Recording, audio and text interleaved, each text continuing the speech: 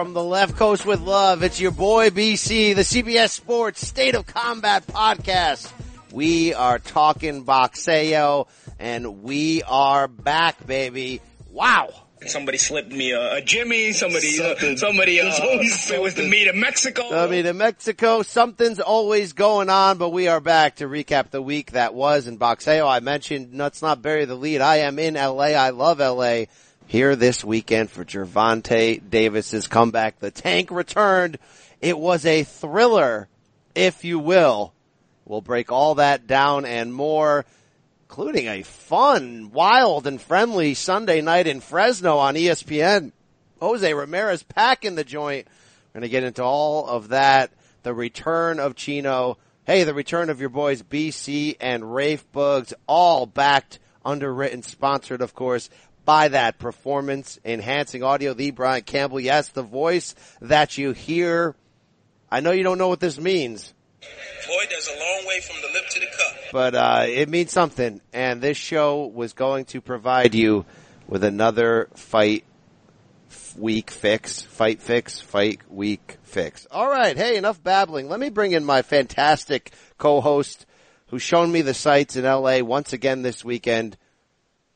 He's New York born and bred, but this man has traveled the world. You can buy his latest book, For Love and Basketball, starring Rafe Bugs. He's a New York Times best-selling author. Yeah, like Hamed, I think he should finish. Let me bring him in. Let me lick you up. Let me lick you down. Cruiserweight. Need you in my life. Oh, I wanna lick you up. Oh, baby, Rafe Bartholomew. I've spent, I don't know, like 14 hours in the car yesterday with you listening to the sultry sounds of Art Laboe's Prison Call-Ins and old school R&B. Man, I'm like, I think I'm ready. Brian, I am so glad I got to indoctrinate you to just one of the real joys of living on the West Coast, and that is especially Sunday night, the Art Laboe connection, when you get that extended extra hour from 6 p.m. to 12 midnight of straight love jams. But you get it 6 nights a week here if you really want it. So, and it's just, anyone who doesn't know this is not on the West Coast or hasn't been exposed to it. Long running radio show, amazing mix of music. You get some doo-wop, you get some lowrider classics, you get a little bit of old school hip hop.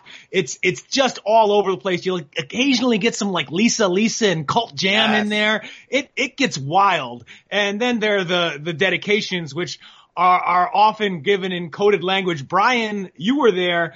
It was dark and cold and stormy. We got detoured about 100 miles out of the way due to inclement weather here in Southern California. The world is ending, Brian, but we made it. We got through it. We listened to Endless Love in the Dark together. It was powerful. Friends do that. Right. Friends do that. Friends listen to Endless Love in the Dark. It's not a big deal, all right? It's 2019.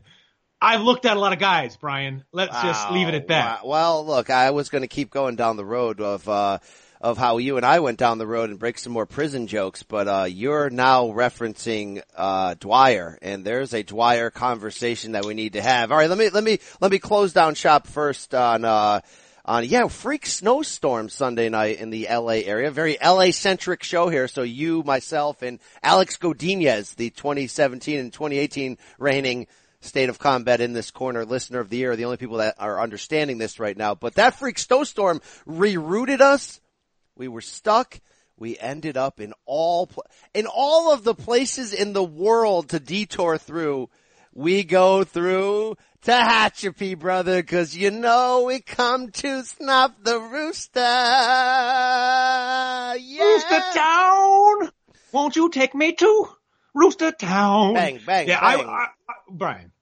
Brian, come on, Brian. It broke my heart that we got to drive through Tehachapi in the middle of the night in some snow and did not get to bump into Nico Macias, the rooster. I was hoping that he would be out there shoveling. Like, I honestly think that the I-5 freeway would not have had to have been closed if they had just given Nico Macias and that incredible motor of his. Give that man a shovel and send him out on the freeway. He'll have that road cleared in about 5 minutes flat. All right. We know, and you can, what's that? The question now is how many beers will Nico and his brothers and his father and maybe his sister have tonight in celebration? I don't think They were busy, Rafe. They were busy, all right? Look, you could pay him in a case of Mountain Dew, and you know he's chivalrous, right? He'll tell the creepy guys to leave the ladies alone. He should have been there. Leave me the hell alone tonight. Please leave her alone. Please leave her alone. Yes, Rafe. Wow, what a wild time in Cali. We're gonna have a lot more on our trip to Fresno coming up shortly. The fine folks of Top Rank and the cornerman Evan Corrin showing us rolling out the red carpet for us in Fresno as we were able to see some bang bang going on, some really fun Sunday night fights. But before we get into this show, before we open with some real talk, Dwyer on Fire, some real talk about the future direction of this show, we have some fine words from our friends and sponsors. We'll be back. Paramount Plus and the National Park Foundation present A Mountain of Zen. This Earth Week, you can live stream 7 national parks for 7 days on Paramount Plus. Paramount Plus, official streaming partner of the National Park Foundation. You can now relive the best moments of the UEFA Champions League 24/7. The UEFA Champions League channel is a new 24-hour streaming channel serving non-stop goals, highlights, and full match replays from the world's most prestigious club competition. Reminisce on your favorite moments, legendary players, and brilliant goals with the UEFA Champions League channel streaming around the clock on Pluto TV and the CBS Sports app.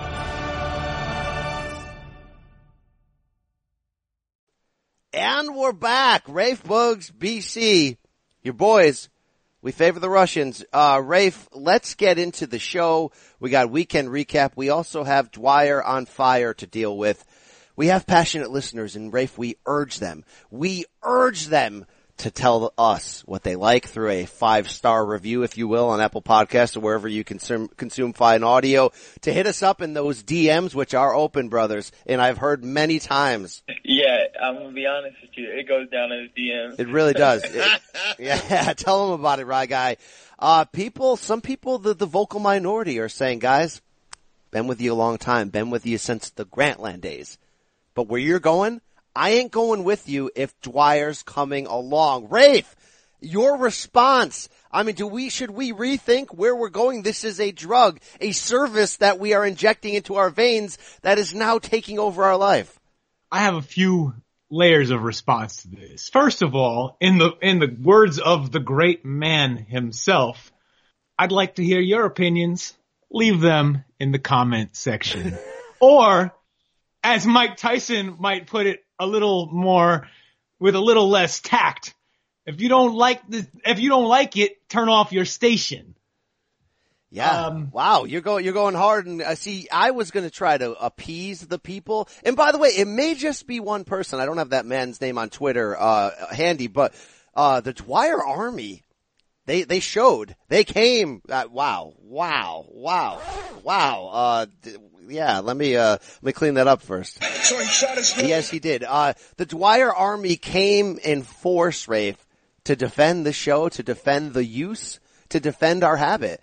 And I want to see if is there an experiment we should do? Should we channel our Seinfeld Master of Our Domain and try to go a full episode without the sultry, dulcet tones of Richard Dwyer? Is it possible, Rafe?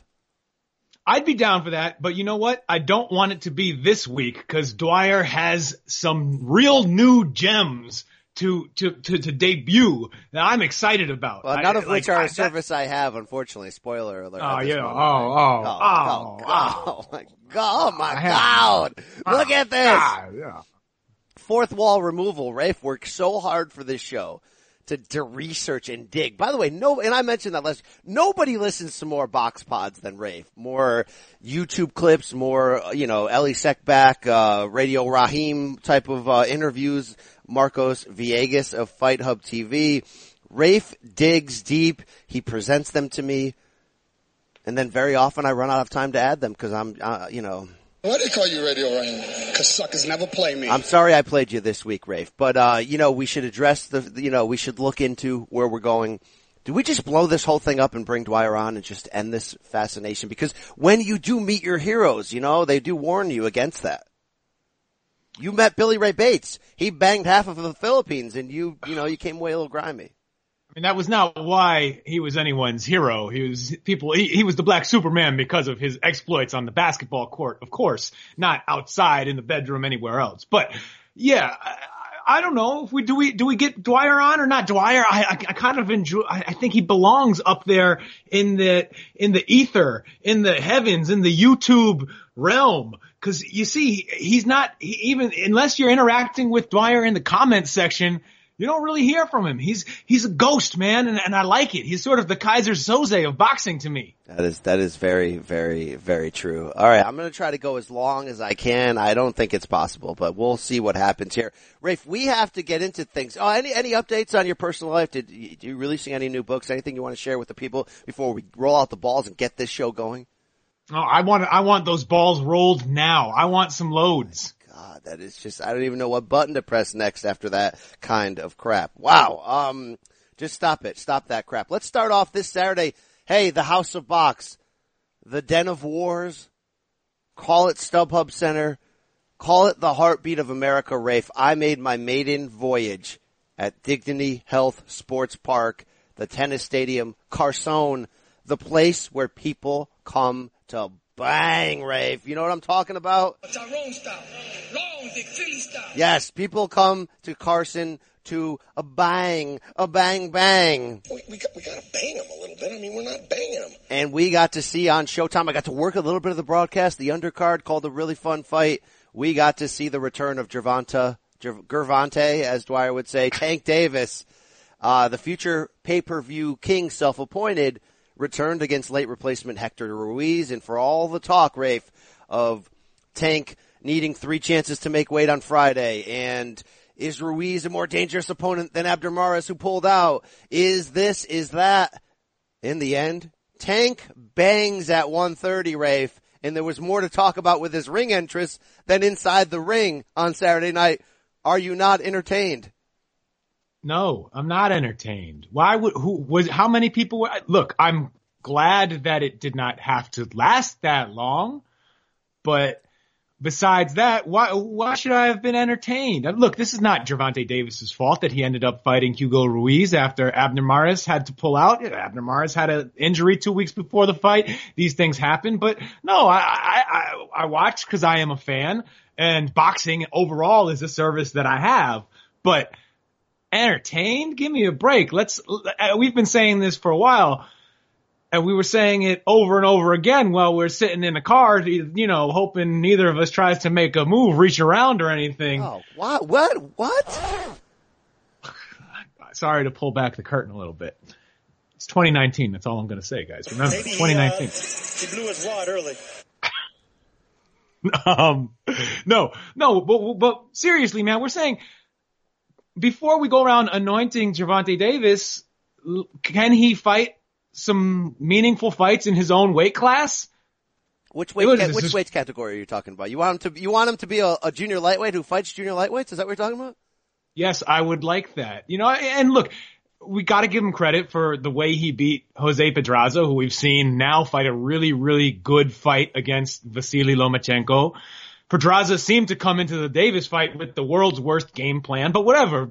Davis still beat the crap out of him and looked great doing it. So that correct me if I'm wrong, and I might be, because I have not studied the box rec in the last 5 minutes, but does Gervonta have another win that's impressive besides that? Besides Pedraza? Yeah. Cuellar blew him away. I know he's a 126 who moved up, but do you put stock in young Liam Walsh? Okay, so no, I don't even know who that goddamn man is. Wow. Stop that crap. Brian, look. Yeah, I'm looking. Using the same logic that Floyd used after the fight, right? They're hamming it up, talking it up. Floyd is doing his promoter act, whatever you think of it. Floyd is there, and he's like, oh, as Floyd would say, Floyd likes to say it, Lomachenko or whatever, however he pronounces it. Lomachenko. I'm not going to say it that way. All right. At least you already went down that road once, many years ago. Don't you? Yeah. No. I mean, just, That is not permissible. That is not allowable. There's no doubt about it.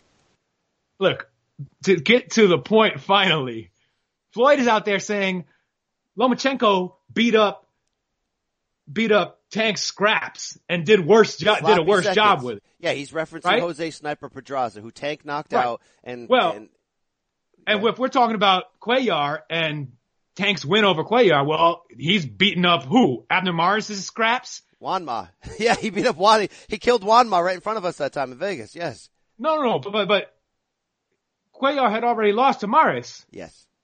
So so badly. What? Like, you put that logic on Tank. That's not a great win either. Look, I'll say this again after some of what we heard from Floyd this weekend.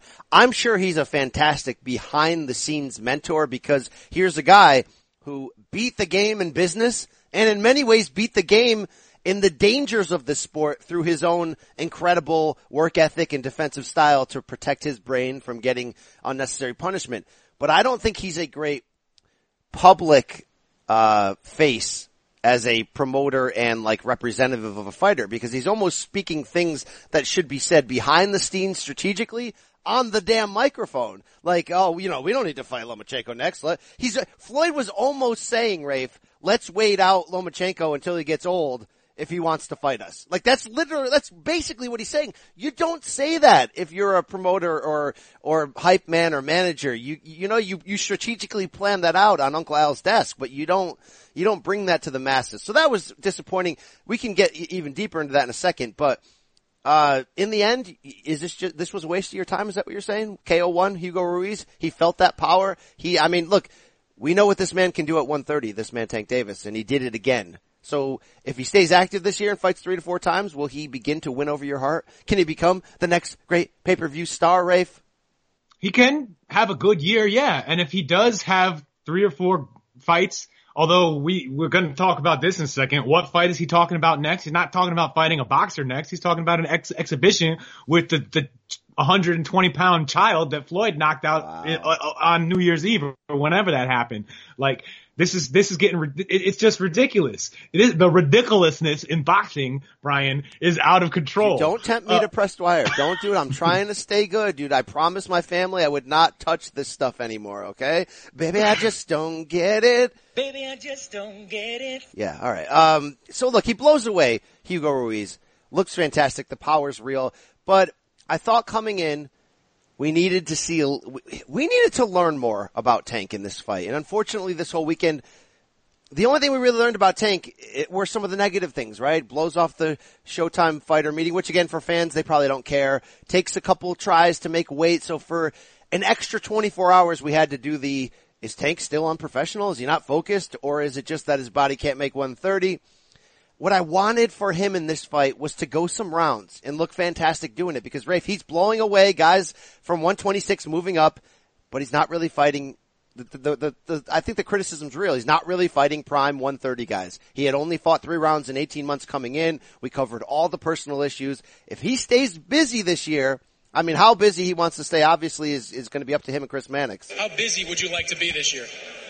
Busy. If he stays busy this year, he can turn some of that around. But in the end, Rafe, was this just a push this weekend? Just a push? We got to see some rappers ringside for the Grammys. We got to see a Thriller entrance, which was kind of cool. I'm not clowning on that. That was kind of cool, Rafe.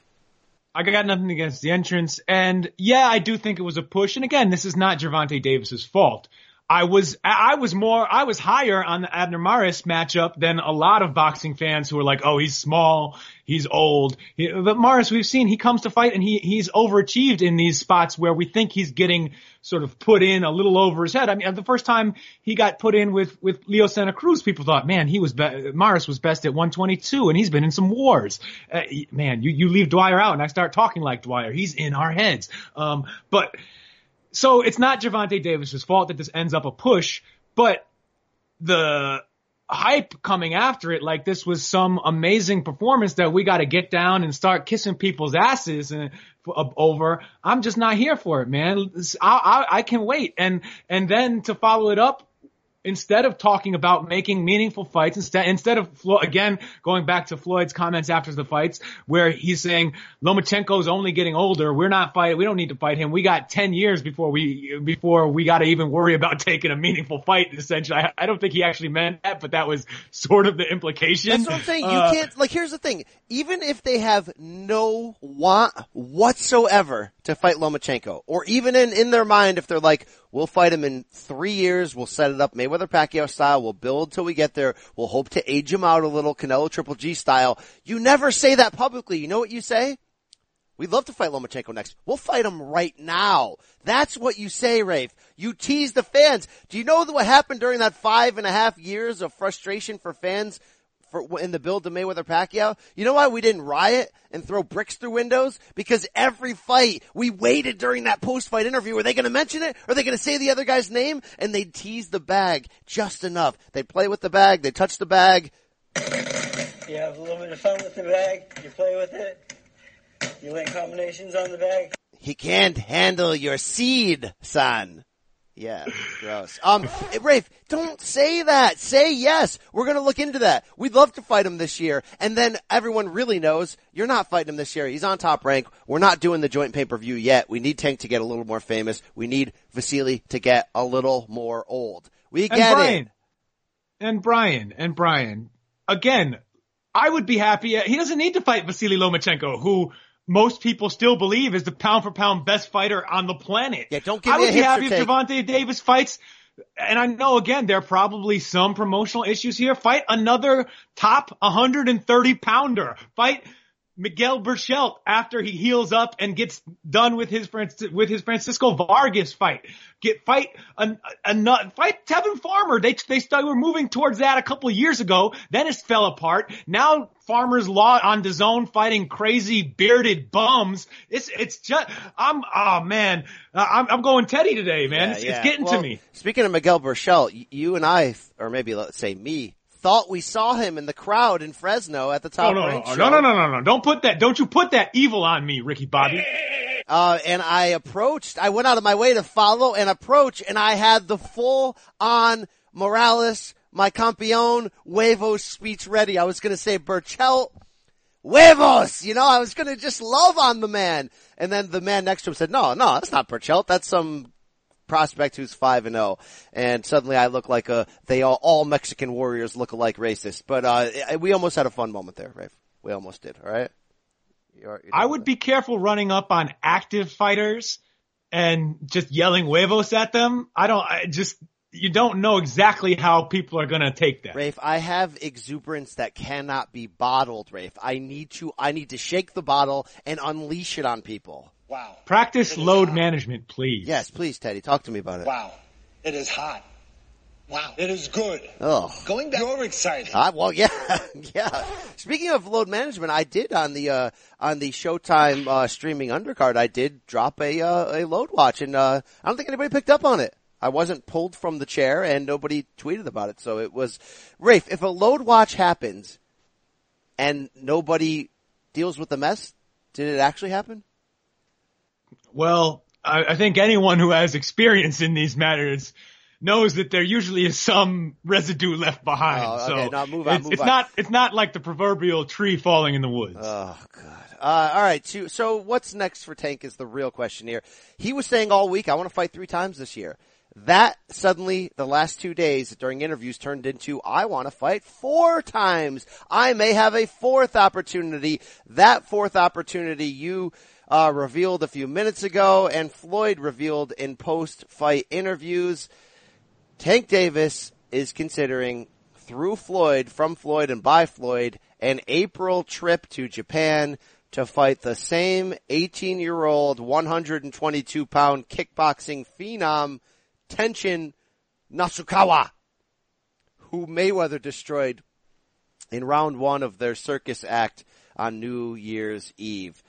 Rafe, we could go down a rabbit hole of being, why is a prime fighter like Tank, who's 24, who's trying to be busy to become the pay-per-view star he's telling us he can be, why the hell would he go to Japan, probably off US TV, to fight a guy like 2 weight classes below him, but I don't even want to have that argument because it's so ridiculous.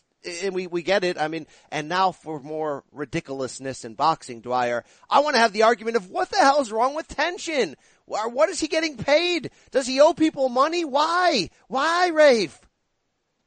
What could that man possibly be a good idea to him after whatever happened in December where whether you believed it was real or not, he's crying in the ring. He just looked embarrassed out there.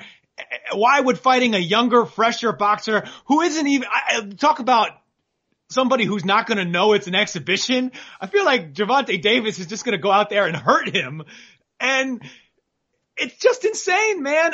And then honestly, the other, one thing I was thinking about it, we talk about how valuable fighters' careers are and how they need to protect themselves and all this stuff. Well, that just stepping in the ring for some weird exhibition is a big risk in general, because you don't know what's going to happen. You are still in a ring. There's only 2 people in there and 1 referee. And what if Tension decides he ain't going out like that this time and start taking people's heads off with kicks? Like that could be bad too. What if he kicks his leg and cracks some weird compound fracture stuff? We don't want any Tong Po action going on out there.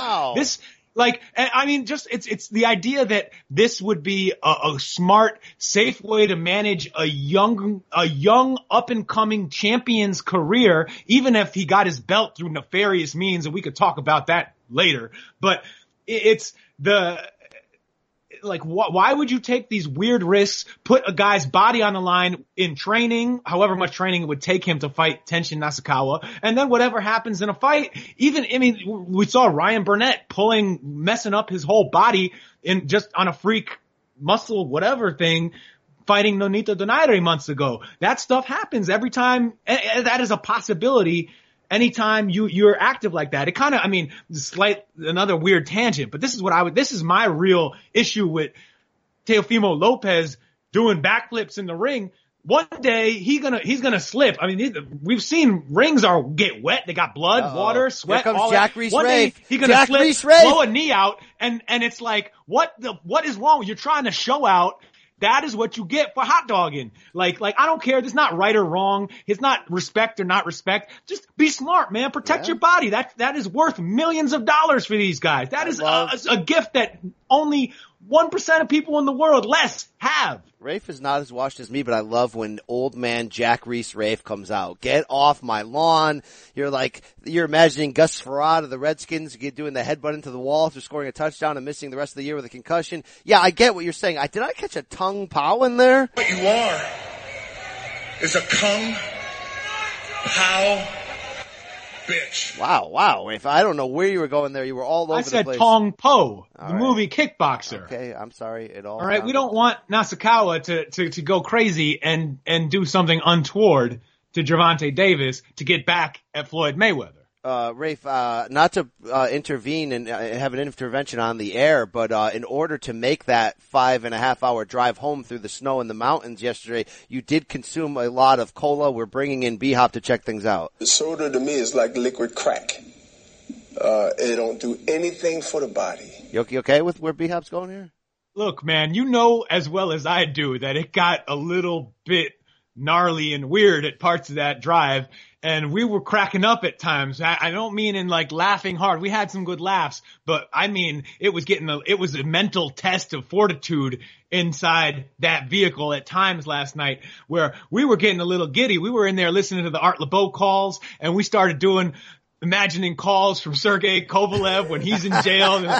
Hello, my boxing fans. I want to dedicate a song. It was getting weird in there. And sometimes I'm trying to stay off.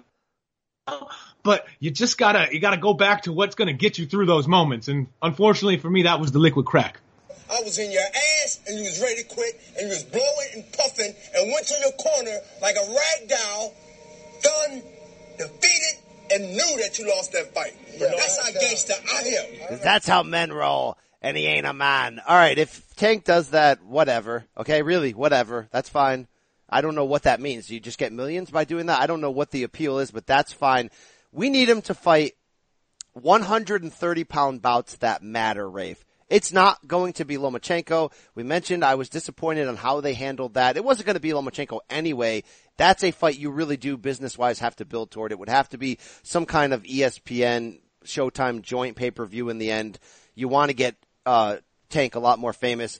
We just need him to fight prime 130s. Rafe, would you be happy? And don't forget, on this show last week, Tank did mention when I asked him, what are you angling for the future? He's excited about the idea of those big name 126s moving up to 130, which, yes, kind of fulfills the stereotype criticism people have against him that all he does is fight blown up heavyweight or featherweights. Yet, if one of those guys is Leo Santa Cruz, who's supposed to be moving up to 130 after Saturday's return against late replacement Rafael Rivera on Fox, that's the fight we need, right? I mean, could you see a Gervonta Leo fight in 2019 late in the year? I mean, that could be something. I'd build to that. I'd get excited. I'd love to see that. But Brian, are you serious? I feel like I got a Golovkin you here. Brian, are you serious? Are you serious, Brian? I mean, what makes you believe that we could be headed in that direction? How long have we been waiting for Gary Russell and Leo Santa Cruz to fight? And I know we probably are right to put maybe the lion's share of that blame on Gary Russell, who's been an inactive fighter throughout his career, despite being such a really entertaining, talented, great fighter to watch. So maybe that's more on Russell than Leo, and Leo does seem like he's game. But again, who's Leo fighting this week? It ain't a great 126-pound contender either. I know we had one guy pull out, another guy jump in, but ain't no difference as far as I can see in terms of quality of opposition there. How that's going to lead to a super fight type event or a small super fight type event between two of the best fighters under 135 pounds at the moment, I would just be surprised. Look, nothing's impossible. Never say never, but I would not count on it. All right, you're right. The PBC model is to slow build. We still haven't even gotten to Leo Gary Russell, so good luck on that. What about somebody like a Javier Fortuna, who came back down to 135, defeated Sharif Bogaray by decision in the opener on Showtime's triple header, has said before that fight, look, Tank, I'll meet you at 35. I'll come back down to 30. I just got up from falling on my head Kermit Cintron style against Granados, but I'll come back down to 30. Would that fight move you? It wouldn't move me. Like, I'm not getting up for that fight. We've just seen enough of Fortuna at this point. But he's still a good fighter. It would be a worthwhile bout, but man, it's not something that I would get excited about. I tried to watch the opener on Saturday. It wasn't easy. It's just not, it ain't there for me, man. Rafe doesn't bend to the pressures of pleasing any masters. He is an independent voice on this show, and it's not good. That's not a service he's touching. So I'm fine with that. My final suggestion to you on the future of Tank for opponents here is from the latest news category this past week. My boy, Yuri Gamboa. Yes, he's in his late 30s.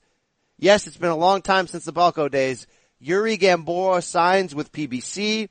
Top operator Mike Coppinger reports from the ring that there's going to be a soft comeback bout, and then he's going to be looking to fight the likes of Gervonta Davis. Rafe, I'm all in on that. I know Gambo's a little washed, but he still has the hand speed. He fights an aggressive action style. He goes for it. Am I disappointed that suddenly this means we might not be getting Gamboa Wanma in Marlin Stadium on some independent pay-per-view? Hey, we can get that next year or for the rest of our lives, Rafe. There's no time limit on that fight. It's still on Bob's stove right now, alright? We don't believe in effing contracts. That fight can manifest anytime. Would you be in on the level that I'm in? Tank Gambo. Come on, bro. It's a better name. It's a better name than Javier Fortuna. But what are we talking about, Brian? Why would that, how is that any better? Gamboa is at a very late stage in his career, and good for him for being able to still being able to capitalize on his name. Looks like he'll get a few more decent paydays out of it. I'm rooting for that, but no, he's an older fighter who was, when he was at his best, relying on incredible athletic gifts and speed and reflexes and being able to collapse the pocket, and he could be sudden, Brian. And do things that other fighters couldn't do. He could make you flip cheeseburgers. Now, wow. When you say things that fighters won't do you mean he's on this a pie level? for Gervonta Davis. Oh, champ, you're going to need about 5 to 7 more of them pies. When you say things people won't do. I do stuff that people daren't do in boxing. When have you ever seen two men face to face before they fight and the other man kiss him on the lips? That's a fair point. The one thing though, Yuri Gamboa is the test maker. He's the test man, Rafe. He tested Bud's balls. Can he test Tank? You remember how long ago that was, man? All right. There's fighters that I love that I'm standing by forever. Some people saw the tweets of my guy Vanis lately. I'm standing by Team Vanis. That guy hits like a train. And Rafe, I stand by my guys. Gamboa, 9 lives, Zab Judah style. Still real to me, damn it. There will be no besmirching of Gamboa on this timeline. Fair enough. All right, let's roll out of there. Co-main event, were you impressed at all by Mario Barrios, the Virgil Hunter product, who had a lot of sparring with Amir Khan, Devin Haney coming in, rolled past that unknown dude, Richard Zamora, and, yeah. Look, he brings the fight. He brings the fight forward. 24 years old, bangs from Texas. Yeah. It looked fun. I have no clue what any of it means, but we'll see where it goes. Rafe's like, do not ask me what happened on the Showtime undercard. Speaking of that Showtime undercard, Rafe, you heard my voice. You didn't hear it because apparently you weren't watching. But my voice was all over that streaming undercard.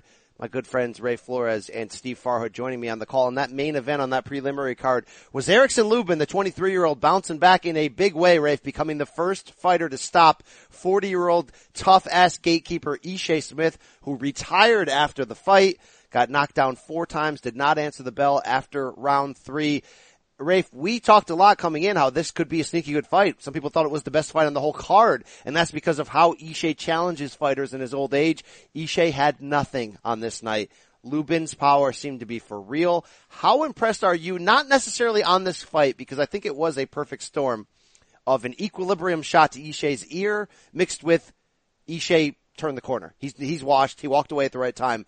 So I'm not going to give Lubin I'm not going to bake him a cake, but how excited are you on the future of Lubin now that it seems like that Jermell Charlo KO1 is a distant memory to him? Pretty excited. I always liked Lubin. I don't know exactly why, but it gave me a good feeling watching him. I like it. It just seemed like a solid all around good, talented young fighter. And man, I was disappointed. I think I believe I picked him to pull off an upset over Jermell Charlo. Whoops. Wow, let's file that in the Jojo Dan over Kell Brook envelope. Look, I wasn't alone in that. I know Dwyer had Lubin in that fight, all right? And I'm not a hedge better. Back foot boxer, Rafe, right? But there's no reason why getting caught cold, knocked out in the first round like he got against Charlo. There's no reason why that should end the guy's career or means that he can't become a champion someday or be one of the top 154 pounders or maybe top middleweights as he ages over the course of his career. And do we have any indication that he's actually going to get there after beating Ishe Smith? Not necessarily, but it would have been a lot. It's not like David Price losing twice in a row to Tony Thompson and when you knew it was over. So Lubin needed this. And he looked good. He didn't just get through it.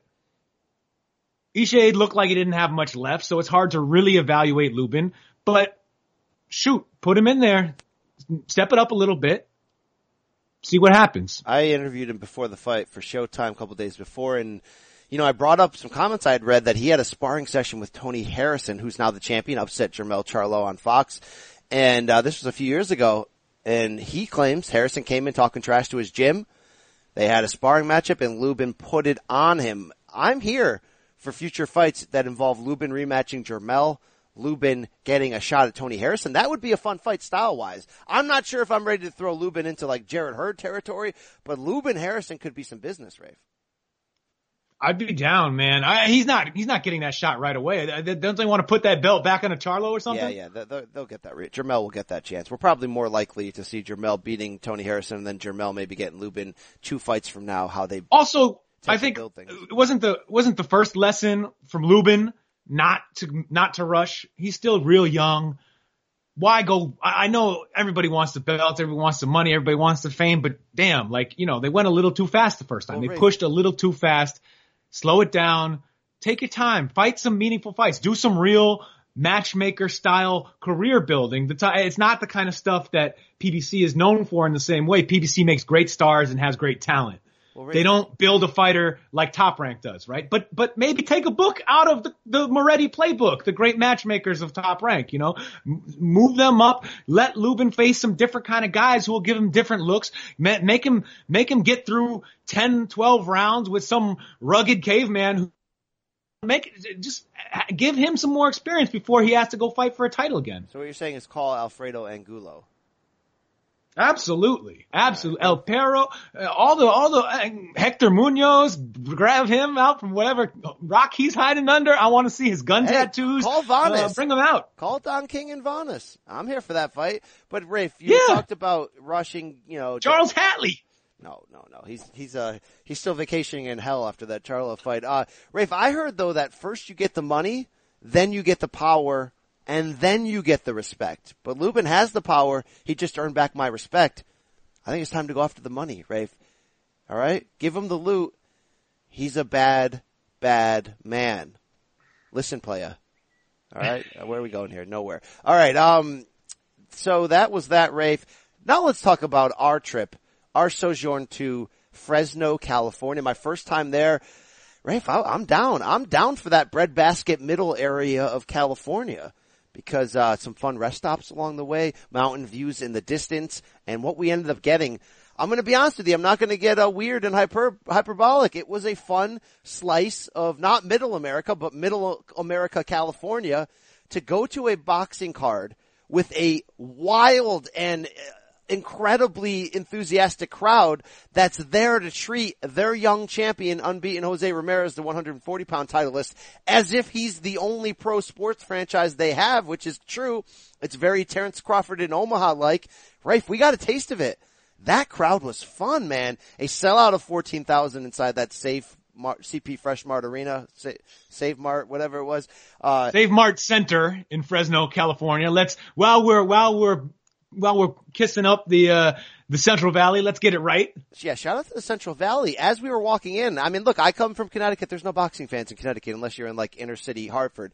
And you just see families rolling in. I mean, like, this is boxing's backbone. These type of events, these type of fans. Great to see that feeling inside the arena. Yeah, part of it is the Top Rank production, but it was electric. You had Jose Ramirez doing the whole KO cancer thing, everybody in the crowd getting free t-shirts and signs. It felt so different than a Vegas crowd for a big fight where it's all high rollers, or a Indian casino fight because there was a giant site fee and that's the only reason why it's going there. We say this all the time. We wish that promoters would bring fighters to their hometowns, build followings. I got a piece of that following, Rafe. I liked it. I want more of it. I left a little on my gums for later. I mean, I'm ready. And so Jose Ramirez is from Avenal, a little bit down, you know, the 5 Fresno's not on the 5 anyway. We don't need to get too deep into geography. You know, from the Central Valley, has been an advocate for the community, for immigration rights, for a lot of really good causes in my opinion. And there's, you know, KO cancer, also a pretty easy cause to get behind. Good call on that one, guys. And it is cool to see the surrounding areas in the Central Valley, from whether people driving up from Avenal, people from Fresno, whoever else came out. That was a good crowd. That was the crowd that knew boxing, knew that this was an event coming into their getting deep in there, you know, and they felt it. The feel spots, yeah. And just, it's those are the best crowds to be a part of, because like you said, it's not this group of random people in a casino in Temecula, like, why are we here? Who is this? What is this guy? Why is he wearing a bathrobe? This was people who made their Sunday, planned it around going to see a local kid defend his title near his hometown, and just fighting with all that hometown pride. Now we're going to get into the fight, which was a great, I'd say it's a very good, great fight. I mean, a great matchup. I don't know if it's a great fight, but Zepeda, really awesome effort. clash of styles, we were getting down. I love me some Jose Chan Zepeda. I love this man. Kind of has the look of a sexy Sergio style, very muscular, southpaw, counterpuncher. Waits for you to overextend and come in, lands sneaky shots, leads with his head a lot, showed some toughness because there were times when Jose Ramirez would rally back with flurries, Zepeda would get lit up. This is a really fun fight. It was as advertised, the main event. Jose Ramirez in the end defending his 140-pound title by what? Majority decision? Was it one card, 114? Yeah, one draw scorecard and then 116, 112, 115, 113. There were a lot of close rounds. The only thing, I think, not to get all Max Kellerman on you, I think Jose Zepeda won the night, won the story of the fight, if you will. But Ramirez had big rallies. He had the home crowd supporting him. And if anything you can say against Zepeda in a close fight that could have gone either way, I had it 7-5 Zepeda. There were a lot of these split rounds where it's like it's gonna be a 15-13 in either direction. You know what's coming. In the end, it went to the hometown fighter, but what a really fun style matchup. There were elements of high-speed chess here with Ramirez, the orthodox fighter, Robert Garcia in his corner, pressure fighter, comes forward, going up against his former trainer, Freddie Roach, in the corner of Zepeda. Some real even though, yes, we had action, even though, yes, we had the passion of the fans, Rafe, you know what I get down with. There was some high-speed chess. There was some high-value technique going on there. I loved it. Yes, I mean, and Zepeda really brought in that element with his boxing, with the way he was making Ramirez miss and also interrupting Ramirez's his rhythm and with just popping him with jabs and then sneaking in those some really crisp, nice left hands to keep Ramirez from getting off, from fighting at the same work rate that we've seen him overwhelm other opponents with. It was a nice performance, and one where I think he will get a lot of credit for it, even though it was he ended up getting the loss, because that'll go down like one of the, who was it that drew with Canelo early in his career? Was that Miguel Vasquez or maybe, it was with Chavez Jr. It was, wasn't it Molina who drew with one of them? Carlos the Carlos Molina who we're not allowed to speak of, right?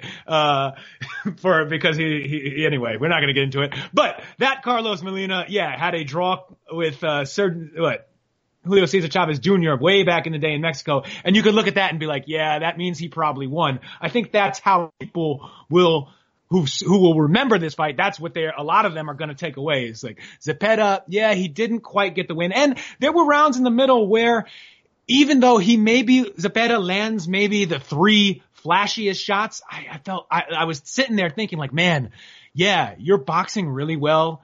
You're defending well. You're picking off a lot of these shots. You're making him miss, but you're not doing enough to make this emphatic in a guy's hometown. I was worried, and that is exactly, it seems, how the judges saw things. Yeah, he left that door open just enough. We're not banging him enough. We got to bang him. He was tough though. He responded well in key situations. I think in the end, look, here's a guy I didn't know a ton about, knew the name, knew the relationship with Freddie Roach, won me over big time. Want to see him again. Think he's easily ready on this 140 title level to stay moving forward. Is there anything negative though that we should be taking about Jose Ramirez's performance? And that sounds kind of counterproductive here, because it was a tough fight. It was a really tough fight in this homecoming bout. But I love Jose Ramirez's craft. He's a pressure fighter with craft. He throws a lot of feints to get inside, puts punches together well. But you can't come away from this fight, I don't think, Rafe, being like, this is prime Jose Ramirez. This is arguably the best fighter at 140. I thought he kind of did just enough to fight off the effort of Zepeda. And look, some nights you have to do that. But I don't know if this was a giant step forward, maybe for the brand of Ramirez, because they were headlining a show on regular ESPN on Sunday night in an earlier start time. But I don't know if I came out of there being more impressed than I had been. You? Oh, Brian, do tell. I'm willing to, I don't know that I want to own this hot take, but I'm ready to put it on the stove. I'm ready to start getting it up to a simmer. And that is, even in his losing effort, you could say, and the haters out there definitely will say, that Jose Zepeda, to a little, some degree, might have exposed Jose Ramirez. Wow. Expose something about him. Just not expose him as a fraud, as a guy who look, he beat. The thing is, we go back to that fight with Amir Imam, who we know is a pretty good fighter, slick, powerful, long, does a lot of things well. Ramirez outwilled him and really, really had Imam looking beat at the end of that fight in which they won the belt. That showed us a lot about Ramirez's spirit, his motor, his ability to just keep applying that pressure until it breaks down an opponent. But I think that we are seeing he isn't one of the high-end talents in the division. That's what the eye test says. And when you look at this division, guys like Regis Prograis, Josh Taylor, Teofimo Lopez talking about moving up from lightweight by next year.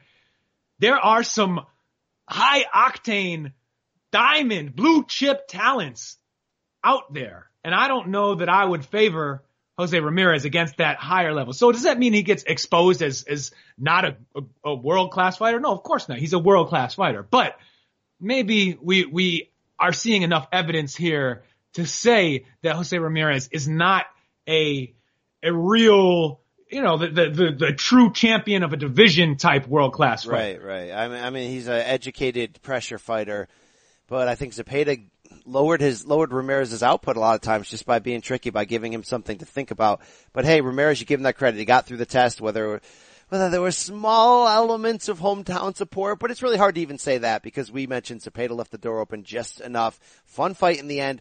We'll see where he goes moving forward. Hey, it may be against the winner of that co-main event, Rafe. You and I came in right as this co-main event was starting, and the crowd was hot fire for Raymundo Beltran, the former title holder, the former Pacquiao lifetime sparring partner, the former fighting for a green card. Did he ever get that?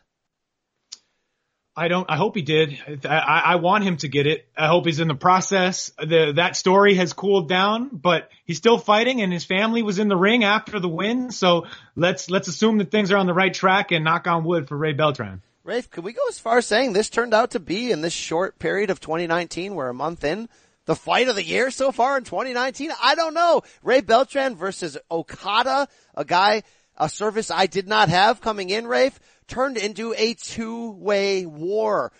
In a wild round 3, Okada gets dropped, gets back up. Looked like he dropped Beltran down to a knee. Ref didn't call it. They brawl to the end. Then you had little pockets the rest of the way of just beautiful two-way fighting in the corner. Beltran up slightly on 2 of 3 scorecards late, gets the stoppage in, was it round 9 or round 11? Do you remember? 9. And the crowd just, the crowd. I said that like I was so sure. I really am not, but that sounds right to me. 9. It was definitely 9, Brian. Oh my God. You know what the crowd felt like? Another hot beef injection. The crowd just injected the air with they tinkled with the Finkel, Rafe. It was great. What a finish. What a moment to experience live. Ray Beltran at 37 finds another life. Do you want to see Ray Beltran, Jose Ramirez? Because I kind of felt like Top Rank by booking the card this way was sort of setting that up. Right. And this was Beltran's first, I believe, maybe second fight at junior welterweight, 140 pounds. So he moved up from lightweight. Weight category. What's that? Weight category. Oh, sorry. That's the correct way to refer it. Weight category 140. Maybe 4 or 5 stones, or maybe 6, 7 stones, some amount of stones. One thing we know about Ray Beltran, that guy has some stones on him. He fights like a tough gang member. Let's not say that about a guy whose legal status may still be pending. But Brian, the thing I liked about Beltran's performance was that he exercised some load management. In those, I think rounds maybe 6 and 7, he took his foot off the gas. He moved around the ring. He almost took the rounds off, and I think he lost those rounds. And a lot of us at ringside and in the arena were thinking, "Oh, damn, did he hurt himself? Is he gassed? What's wrong with Ray? Because this is not how he usually looks in the ring." But then, boom, rounds 8 and 9, he turns it back on with the quickness and really used that second win to take over the fight and end it. And that was a smart, veteran, impressive performance. And Is it a little, look, I just railed about Gervonta Davis's opposition. And I would say that in this case, if Jose Ramirez goes on to fight Ray Beltran next, I wouldn't consider that the best possible stiffest test for him, but it would be a fun fight. And they're making good TV on ESPN. That is hard to deny. And that would be another absolute cracker, as the Brits like to say, cause Ray Beltran is going to come in and really give it his all. And we haven't seen, I mean, I looked it up on BoxRec cause I was curious. He hasn't been stopped in 11 years. By the who? Guy, and I forget. It was earlier in his career. A guy, like, it might have been like Amif Diaz or somebody bad, nobody great. But, you know, that means he went we've seen Beltran went the distance with Bud Crawford. He went the distance with Pedraza when Pedraza was looking good, dropped him late in that fight. And that was a close fight where if that knockdown hadn't occurred, Beltran might have had a case for winning. So he's still on a near world level. He's obviously long in the tooth. He's coming up in weight. It doesn't add up to a marquee type level of opponent for a prime young champion like Jose Ramirez, but still, it'll be a fun fight. It'll be one that jerks like me will complain about going in, and then it'll happen, and I will be like, this is magic. I love you all. Thank you for knowing me better than I know myself. Yeah, and it kind of sounds perfect as like a Friday night ESPN card from Fresno. And Beltran gets the win over some Japanese guy, Hiroki Okada, who I wish I knew more about coming in. He was 19-0 coming in. He had fought previously back in September on a Fresno card, so they're obviously foreshadowing this setup, but he took a split decision win over Christian Rafael Correa. I do not remember that fight, Rafe, but I'm not going to forget Okada now, because he channeled his inner Arakawa versus Figueroa there and gave us a lot of magic. And yeah, I think you nailed it on all the reasons why Beltran seemed extra impressive this time. And yeah, he got hit a lot, but he sort of, times that he rebuilt his jab and he was just aggressive, man. He was aggressive in pockets when he needed to. Yeah, I'll watch Ramirez Beltran. I don't hate it. I don't hate this. I did not hate anything about this Top Rank card.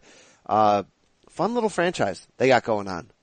I mean, sometimes we go, Top Rank stable, is it big enough to hold up on this ESPN deal with this giant platform? Well, it's big enough when you're adding people like Sergey Kovalev to rent. It's big enough when we know that these guys are coming, the Shakur Stevensons, the Conlins, the Teofimos, and it's big enough when you make fun TV fights, and that seems to be what they're doing. Jose Ramirez gave us a really fun one with Orozco that time. Now we got another fun one this weekend. We're building to more fun ones. Rafe, I just want to have fun. All I want to do is have some fun till the sun come up over Santa Monica Boulevard, Rafe.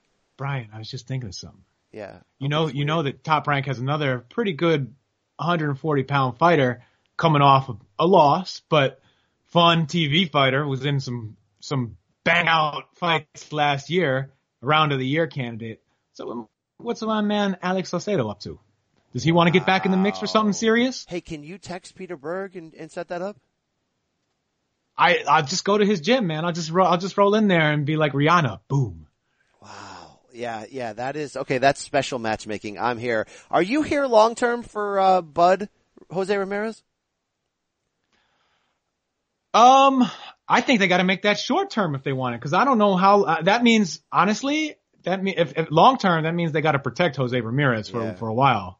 Yeah, you're right. All right, let's roll out of there, Rafe. Dude, I broke my back this week, and it's not fun to break your back and then get on. What do you mean you broke your back? It wasn't like it wasn't one of those type of things. It was more like I broke my back. What do you mean by that? Your back is broken. What, a vertebrae or what portion? Spinal. I got some spinal going on right here. To get out of bed, it takes 5 to 7 minutes, Rafe. I dabbled at Thai massage by accident in LA the other night. Personal mistake. I'm not, I'm not going to talk to you about how it ended. No, just kidding. Personal mistake. Thai massage is very aggressive. I think that re-aggravated.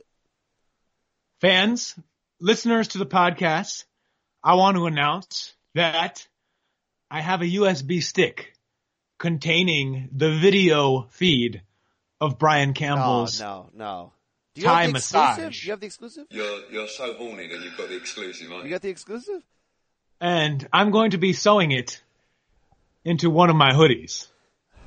Do not ask me after the fight what is on this stick. Look, nothing happened except for my back was broken even further. So even right now, there's a lot of pain. Rafe, let's speed through some latest news so we can get out of here with some Do You Care, Rafe Boog style. To close, DAZN. Fun fight. Hey, Golden Boy DAZN in Indio, California this weekend. Andrew Cancio getting the upset comeback win over Machado to win a world title. Rafe, this was fun. I had to go out of my way to search this out and find it because Twitter was afire for everyman Andrew Cancio, who was considering retirement recently.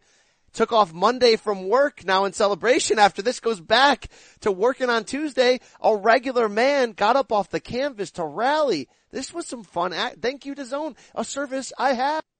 The timing worked out really nice in that as soon as the Showtime card ended, out there in the StubHub Center, whatever it's called now, we were able to flip on the Wi-Fi on and to watch the main event of the DAZN card. It just worked out that way. It was very lucky. And I think part of the reason people got so excited over this fight was that it started off like a squash match, right? They feel each other out for a couple minutes. All of a sudden, Machado, boom, lands a hook or sort of catches Cancio on the top of the head, follows it with an uppercut. Cancio goes down and you're thinking, oh man, this is some garbage. This is why are we doing this? Especially this is another 130-pound titleist fighting 2 hours away in the same state from Gervonta Davis for the same WBA sanctioning body. What is happening? Why are they fighting two different cards in two different cities on the same night when they should be fighting each other? You start thinking that, and then all of a sudden, Cancio gets up and he starts looking good the rest of that first round.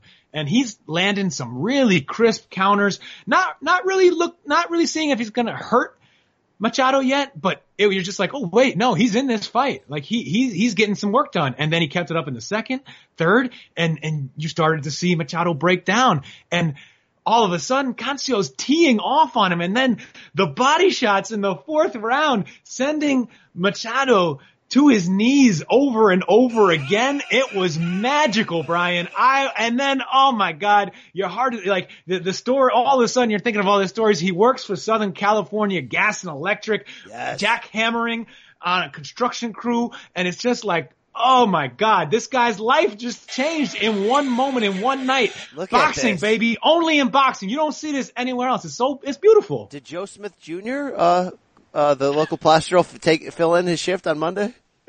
That's it. Sometimes the plasterer from the local council can become a world champion. And even though we crap on the title world champion because it doesn't really mean a lot in the era of sanctioning belts, I feel like we make exceptions for the guys like Cancio because I don't care if it's right or wrong. And honestly, he has the legit version of the belt. He has the WBA belt that Jezreel Corrales won, and then Machado got by beating Corrales. So it's really, Cancio is the real WBA champion right now, even if he's not the super duper flooper champion like Gervonta Davis is. And if he wants to call himself world champion, he can have fun with those alphabets. He's earned it. It's just awesome, man. Yeah, it's a feel good story, Rafe. I'm feeling myself. I'm feeling good. Wow. It is hot. It is hot. Wow. All right. Put the lime in the coconut, turn it all around. Other news.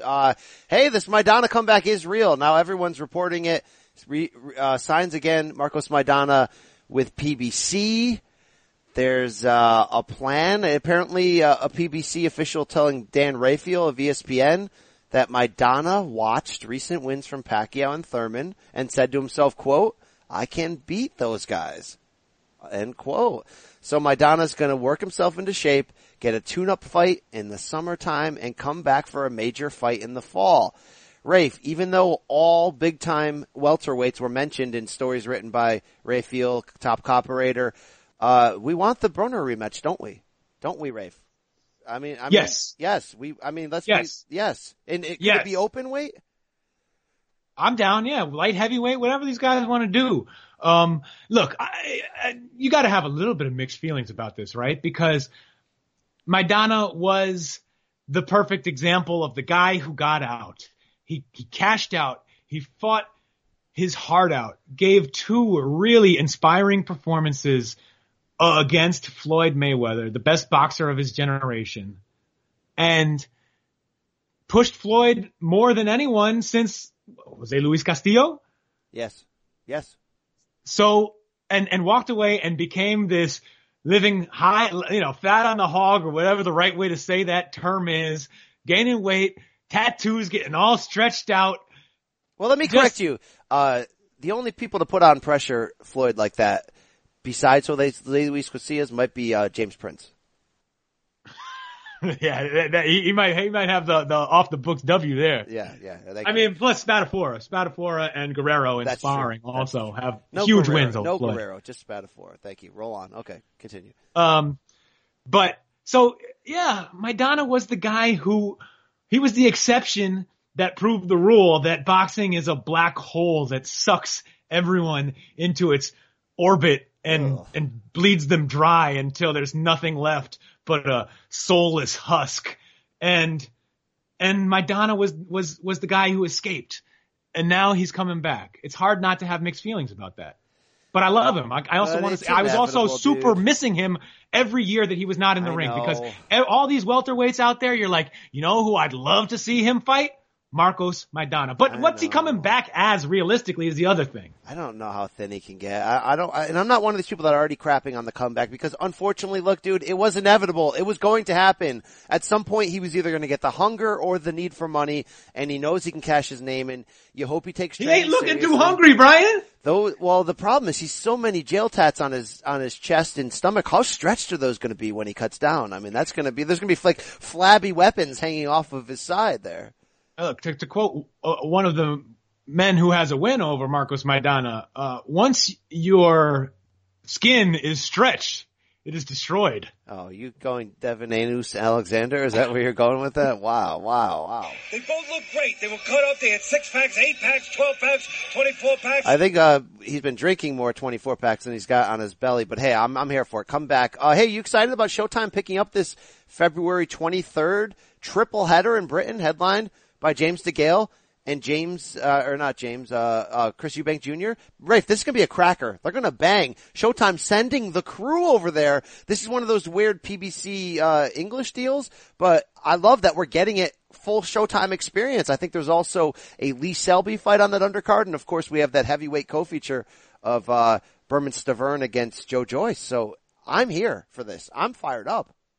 Yeah, it's not an amazing card, but they're all fights I'm curious about. And there's something about the British cards that come on in the middle of the day. I know they don't do great business, and it's not the optimal timing for the boxing industry here, but for me as a fan, I love them. It's sort of, I don't put the same amount of pressure on them to be good. They're just on. It's the middle of the afternoon. I don't care. I'm checking it out. It's in Britain. I don't care if Ted Cheeseman is any good, if he's getting his head knocked off and fighting with his face first, if he'll ever fight outside of Britain. None of this matters to me. And these fights are obviously of more importance to the sport and going to be fought on a higher level than Ted Cheeseman fights. But what I'm saying is the stakes don't feel quite as high, and it's enjoyable in that way. As a viewer, I don't mean like the stakes career-wise, but I mean the stakes just the time you're investing and that whole, like when you sit down at night and you get all the hype behind a big Saturday main event, a Showtime championship boxing type event, you kind of get that chip on your shoulder as a boxing fan. You start thinking, this better deliver, MFers. I don't feel that way about the British fights. I'm just like, oh, it's a bunch of quality blokes having a good cracker. All right. I don't know if you lost me at some point in that rant, whether you were silently crapping on this or whether you were saying whatever, but this matchup, they're gonna bang, Ray. There's personalities, they're gonna bang. Yes, sign me up. I'm here for it. We'll preview it as it gets closer. Final bit of news before we find out if you care. The WBA is effing up boxing again, aren't they, Rafe? Again? I mean, did they ever stop? Remember a couple of times they went public and said, we've realized our wrongs. We're going to stop putting out 12 titles per division. And now what are they at? A gold title? There's like an in between. There's the super champion. There's the interim. There's the regular. And now there's the gold. This is almost as bad as when, Suleiman Jr. of WBC, when there's a big fight that he doesn't have a belt a part of, and he's like, I'm just gonna go blow all that extra money I have and make some belt out of like elephant tusk, and here's the and then Floyd's like, thanks. Like, I'm gonna blow millions for no reason. What is going on here, Rafe? I'm sick of this. It's bad. And Keith Idec at Boxing Scene had a really smart, well-timed story on Friday that pointed this out.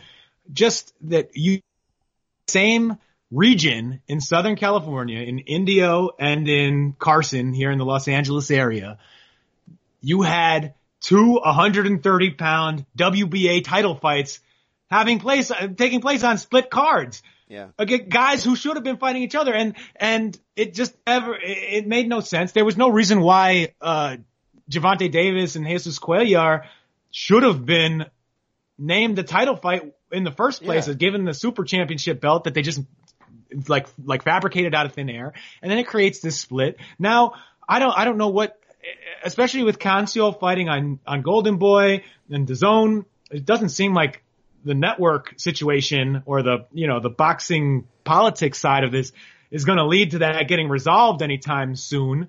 Although I imagine the way that Gervonta Davis has been operating, he might like to pick an easy belt off against the guy who had an expiring win. It just creates too many side pieces for each of these titles, and then people win them, and then they're... Don't brag about winning the WBA gold title, like even Manny's Dirtbag 147 title. It's not real. Thurman's the WBA champion. Stop the madness. Stop that crap. All right. Do you care, Rafe, about this weekend? Are you ready? You fired up? Yeah, there's some stuff I've already got underlined in thick pencil. All right, we have 10 minutes to make this happen. We have a tight schedule today. Let's do it. Friday night, Hinckley, Minnesota. Wow, that's out in Caleb Truax's country. That's out in Scott Sledskills on Twitter's country. A lot of people dying out there. Ratcatcher, the Twitter, the boxing Twitter legend, Ratcatcher. Very cold area out there. The world is ending on ESPN and ESPN Deportes, headlined by Rob Brandt defending his WBA regular middleweight title. Same dirtbag stuff we're talking about against Kasim Baisangurov. Do you care, Rafe? Rob Brandt is fun. He looked, if he fights the same type of fight he fought against Ryota Murata when he had that great upset last year, yeah, I'll check it out. Like if he's fighting that active as a middleweight, just putting all the loads on the mat, at least it'll be fun. I have no clue if this is an important fight. I don't really care, but I might care a little. I don't care about Matisse' life. I don't care about his people. I don't care about his family. I don't care about them. I don't care about this fight. I do care about the co-main event. Apologies, we were supposed to have Joshua Greer, who's an up-and-comer, nicknamed Don't Blink, the bantamweight who's putting people to sleep, showing up with pillows at the weigh-in. This guy's a personality. Been wanting him on the show for a while. It was supposed to happen this week. I had improper time management, so I thought I had the time and the load set up, and then they were just shooting off, and I missed it. I missed the mark, and I teased the bag. I got the mess. We will not. Yeah, between this and the Dwyer drops you didn't add this week, man. I don't know. This is not a. Where were you last night between the hours of 6 p.m. and midnight? With you, listened to slow jams in the car, and it was not a blow. It's not a blow. Joshua Greer comes back against Giovanni Escanier, 10 rounds bantamweights in this co-feature. Greer is a service that you should start having. You should start caring about, because he can punch, but he seems to get it, Rafe. He seems to have a really strong personality. I'm liking this guy. I'm maybe not on the Teo level, but I'm liking him. You care about that? Well, that's exactly what I was going to say. We just all shot loads over Teofimo Lopez's performance in the last couple of weeks.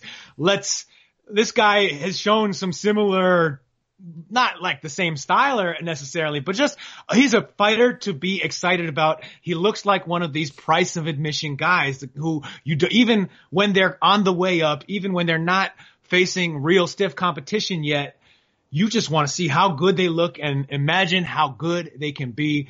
You know, people have been saying this a lot now, and they're starting to convince me, and you know me, I hate to agree with anyone. Yes. The future of boxing feels bright right now. Wow. Young fighters are real good. And they have balls. I am more man. I have bigger huevos. They have balls, Rafe. I like this. Do you like the opener here? Michaela Mayer versus Yareli Larios. 8 rounds, female junior lightweights. Hey, friend of the program, Michaela Mayer. Also kind of sneaky hot too, Rafe. If you're, I don't evaluate fighters based on their looks. I mean, who do you think I am, man? No. Let's handle this with some class and dignity, all right? Because this is Michaela's night, yes, Brian. This is Michaela's and night. you know, I think my only editorialization, my only comment on this is that she should be the goddamn headliner, all right? It's about damn time. Wow. All right, Rafe. That's very aggressive from you. Also Friday night, Mulvane, Kansas. The undercard will air on UFC Fight Pass, so you know it does sound like a Roy Jones Y'all Must Have Forgot performance, which gives us this opportunity. Y'all must have forgot. Yeah. From a Gamecock, y'all must have forgot. Forgot. Nico Hernandez, that Olympian who fills arenas in Kansas, is on this card in an 8-round flyweight bout versus Victor Trejo Garcia. But the main event is a Showtime showbox, Rafe. Get ready. Here we go. Junior welterweights, 10 rounds. Shojahan Ergashev versus Michael Fox. Do you care? Hell no. Maybe talk to me later this week after I've listened to the Showtime Championship Boxing podcast with Kieran Kansas Mulvaney and Eric Raskin. They make me care after I listen to them break down these. Right now, you could be, I don't know what, you could be Eddie Hearn talking to me about nice and spicy knickknacks and frazzles. I don't care. Wow. I don't care about his life, his people. You think I care what that guy did who behaved that way? No. I don't. All right. Hey, Rafe, Saturday night, LA, Los Angeles, Microsoft Theater. That's downtown. That's LA Live, brother. Fox, 8 p.m. Eastern, the big Fox.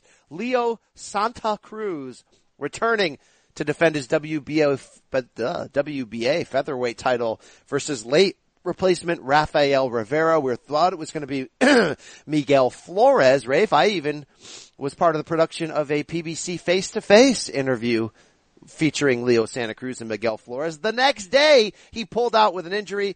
Rafael Rivera, who some have say is a better opponent because he bangs, brother. He bangs. Is going to fill in. Do you care?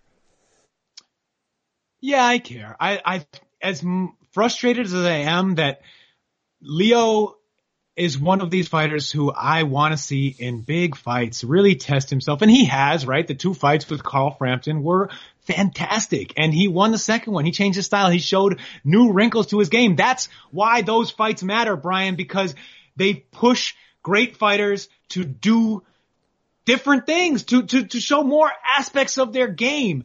And they rise to the occasion. And we don't get to see that nearly enough with Leo Santa Cruz. We're not going to have to see a new wrinkle on Saturday night. But he is one of the fighters who I just always want to see. I care, but I'm also mad. I want more. Yeah, I do. And I want Gary Russell next. He does too. I think we're going to get it. If Rivera becomes a fun opponent who goes for it, this will be entertaining TV. Look, I'm all for Fox, 8 p.m. Eastern start times on Saturdays and fun fights in the main event. So I think we're going to get it here. Leo was always worth the price of admission. But Rafe, let's be honest. It's this co-main event that we care about. Hell yeah. Oh, yeah. This is a box of sex. Open it up, Rafe. Pour the excrements all over your face. Oh, wow.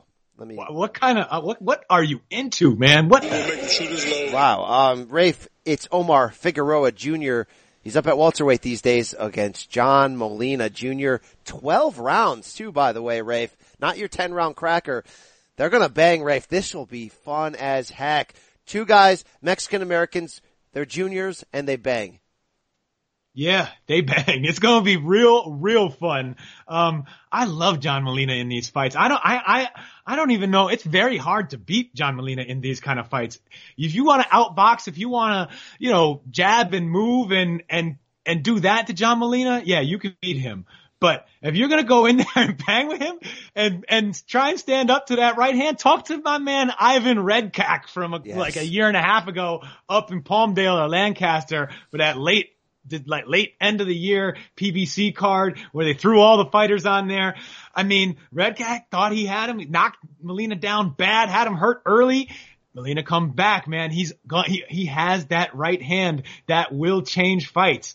I mean, you saw he almost upset Lucas Matisse with it once. The fantastic Mickey Bay comeback knockout. It's what Molina does. He throws that just sledgehammer right hand, slow as hell, but when it catches you, watch out. Yes. And he wears terrible glasses. Yes. That are the two things you can always count on from John Molina, and I'm picking him in this fight. I think he will outman Figueroa. I think so. Look, Figueroa's him at welterweight is not really a great idea when you consider he's not a big puncher, wasn't a big puncher in his prime in the smaller weight classes. He's a pressure fighter, sort of in the mold of a Juan Baby Bull Diaz, but I don't even think he has that level of craft, Rafe. He has that level of volume. He's going to get himself into wars.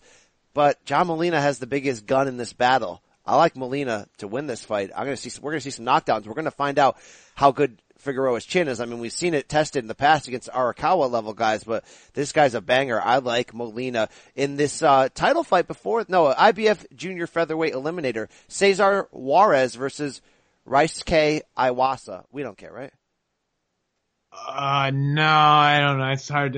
I don't feel anything moving for that one. All right. Before that, it's a title fight, Rafe. Carlos Lacona will defend his IBF strawweight title against DJ Creel. 12 rounds. Do you care? DJ Khaled? He's not. He's no strawweight. He ain't no strawweight. You did play yourself though. But further down on this undercard, Rafe, there's about 25 fights on this card. And I'm waiting for you to get to one specifically. Hugo Centeno Jr. coming back 8 rounds of middleweights against Oscar Cortez. One of the Charlos sent him to hell last year. Rafe, you care? No. But I'll watch. All right. About 4 fights down on the card. Ivan Redkach, Rafe. 8 rounds welterweights against Tyrone Harris. You may have to show up. You going to this card? You may have to show up. I'm going. And you still have not found the fight, the deep undercard fight that I am checking for, that I care about. I don't even know which one of them. Tell me about it. Which one are you talking about here? I forget who he's facing, but my man, Sebastian Fundora, the 6'7" junior middleweight, 6'7", 154 pounds. Think of that, man. What kind of dimensions is that? He's in an 8-round junior middleweight bout against Donnie Marshall, former UConn small forward. Remember him? Shoot, yeah. I'm surprised he can suck the strength down to 154. People don't realize, but they're about the same height. What Donnie Marshall out of Federal Way, Washington, what he did, what he changed. He was a decent player, played in the NBA, but he was a fashion icon, Rafe. He was the first big name college basketball player to wear the t-shirt underneath the jersey, but cut off the sleeves right at the seam. Right around that point, I was a sophomore and junior in high school playing in a very fun Wet and Wild rec league in which kids would get high beforehand and then come in and play, and we took that crap seriously. And I like to think that Donnie Marshall brought that style to big-time college basketball, and Brian Campbell brought that style to the Naugatuck, Connecticut Friday Night League. And then, because of innovations like that, we started getting the thing where you didn't just cut off one sleeve, but then on your other sleeve, you would cut like a fringe. You would cut vertically up to create a fringe on one arm. You can only do that in the city. You could tie knots down at the end of the fringes. I mean, that was some high-level stuff. I got something to tell you about that. You can only do that in the inner city. You can only do that if you're African American or Hispanic, and you can only do that if you have game. If you are not any of those categories, you will get your ass kicked for doing that, Rafe. That is true. I tend to agree with those rules on that style choice. But I used to rock the Kerry Kittles, one sock up, one down at some points. I typically rock the Keith Van Horn, Christian Leitner sock pulled up. Now, let's not forget here, around the time Van Horn became a folk hero at Utah with the socks pulled up all the way, Christian Leitner at times was bringing that back with the headband in Minnesota with the Timberwolves. I was rocking that out a little bit. There's a little little country bumpkin in that, but I like that. I like that look. You didn't do that in the 90s? You didn't do both socks up? That was back before everybody was doing socks up. I just kept my socks low in the 90s, man. I kept my socks low, my shorts long, and my hair real low. Well, early 90s, you had to do socks low because you can get your ass kicked for pulling them up high. Remember? Cause weird. 88, 89, you could still do the Michael Cooper and pull the socks up over your kneecaps. Then early 90s. By the way, Brian, what's up with the kids in the skinny jeans? Can we talk about that for a minute? What's up with these kids wearing these tight pants? Wow, I don't get it. Wow. Okay. What's up with that? Hey, Rafe, Saturday night, St. Petersburg, Florida. UFC Fight Pass. William Silva versus Juan Roman. So at least 10 rounds, whatever, lightweights. Kind of sounds like another Roy Jones, product. We don't care. We don't care. We already played the song. I don't care. All right. Yeah, that's it. You don't care about any of these other ones. We have a title fight in Cancun on Saturday. Yesenia Gomez versus Erica Hawanya. 10 rounds for Gomez's WBC Women's Junior Flyweight title. That is a service that I have. Saturday in Koblenz, Germany. Rafe, get ready for this. Are you ready? I'm not talking about Anthony Yiggett, who's on the undercard in the 8-round junior I welterweight. was born ready, Brian. In the main event, Abbas Barao versus Carlos Molina, 12 rounds junior middleweights. Is it the Carlos Molina who came up from 140 that Amir Khan killed, or is it the Carlos Molina who gave the black pill to James Kirkland, who we can't speak about because he once touched somebody and he can't get a visa? Which Carlos Molina is it? I don't know. Probably Chicago Carlos Molina, who got deported on the statutory charge because the fight is in Mexico, and the Carlos Molina, who lost to Adrian Broner and Amir Khan, is based here in California. That's just my best guess, but I do not know. All right. Also Saturday from Erstal, Belgium, Francisco Ken Patera, fresh off taking the O. That's your boy. From the Sandman Lewis Ritson, will defend his European lightweight title against Marvin Pettit. I know we don't care. He slayed Lewis Ritson back in the Rec Room era. All right. Also on Saturday from Quezon City, Philippines, Rafe. Tagalog, Pinoy Power, Dave. Quezon City. Yan ang dating tirahan ko, yung nasa Quezon City sa Katipunan. Dave Penalosa versus Marcos Cardenas, 12 rounds featherweights. You in on this? Dave Peñalosa. I wonder if he is a son or a nephew of the great champion, the great Filipino champion, Gary Peñalosa. It's possible. John Real Casimero versus Kenya Yamashita, 10 rounds bantamweights in that co-feature. Hell yeah, John Real has had some good fights. He's a player at those divisions. He's around. He bangs. All right. That's all I got. There's other fights, but nobody cares, Rafe. Thank you for your services today, Rafe. They were services I enjoyed and I have. Rafe, I went the full damn show without, hi, it's Dwyer, week of the fight. None of that, Rafe. And it didn't really feel right. Fans, get in this man's mentions and make him feel the pain. Give Brian Campbell the worst week of his life for not giving us the Dwyer we need. I feel the sun is setting on Dwyer's life in this show, Rafe. Look, hey man, don't be that guy. Don't be a blank. I'm sorry to our passionate fans. Dwyer's got what it takes for the show. He'll be back next week. I can't do it another one. I can't do it, Rafe. All right? Don't be moderation. It's called moderation, Take just a tip, just a little bit of Dwyer. The rhythm method, is that where you're going with this? I'm a withdrawal guy. All right. Let's close by having a little bit of party, celebrating Nepali culture.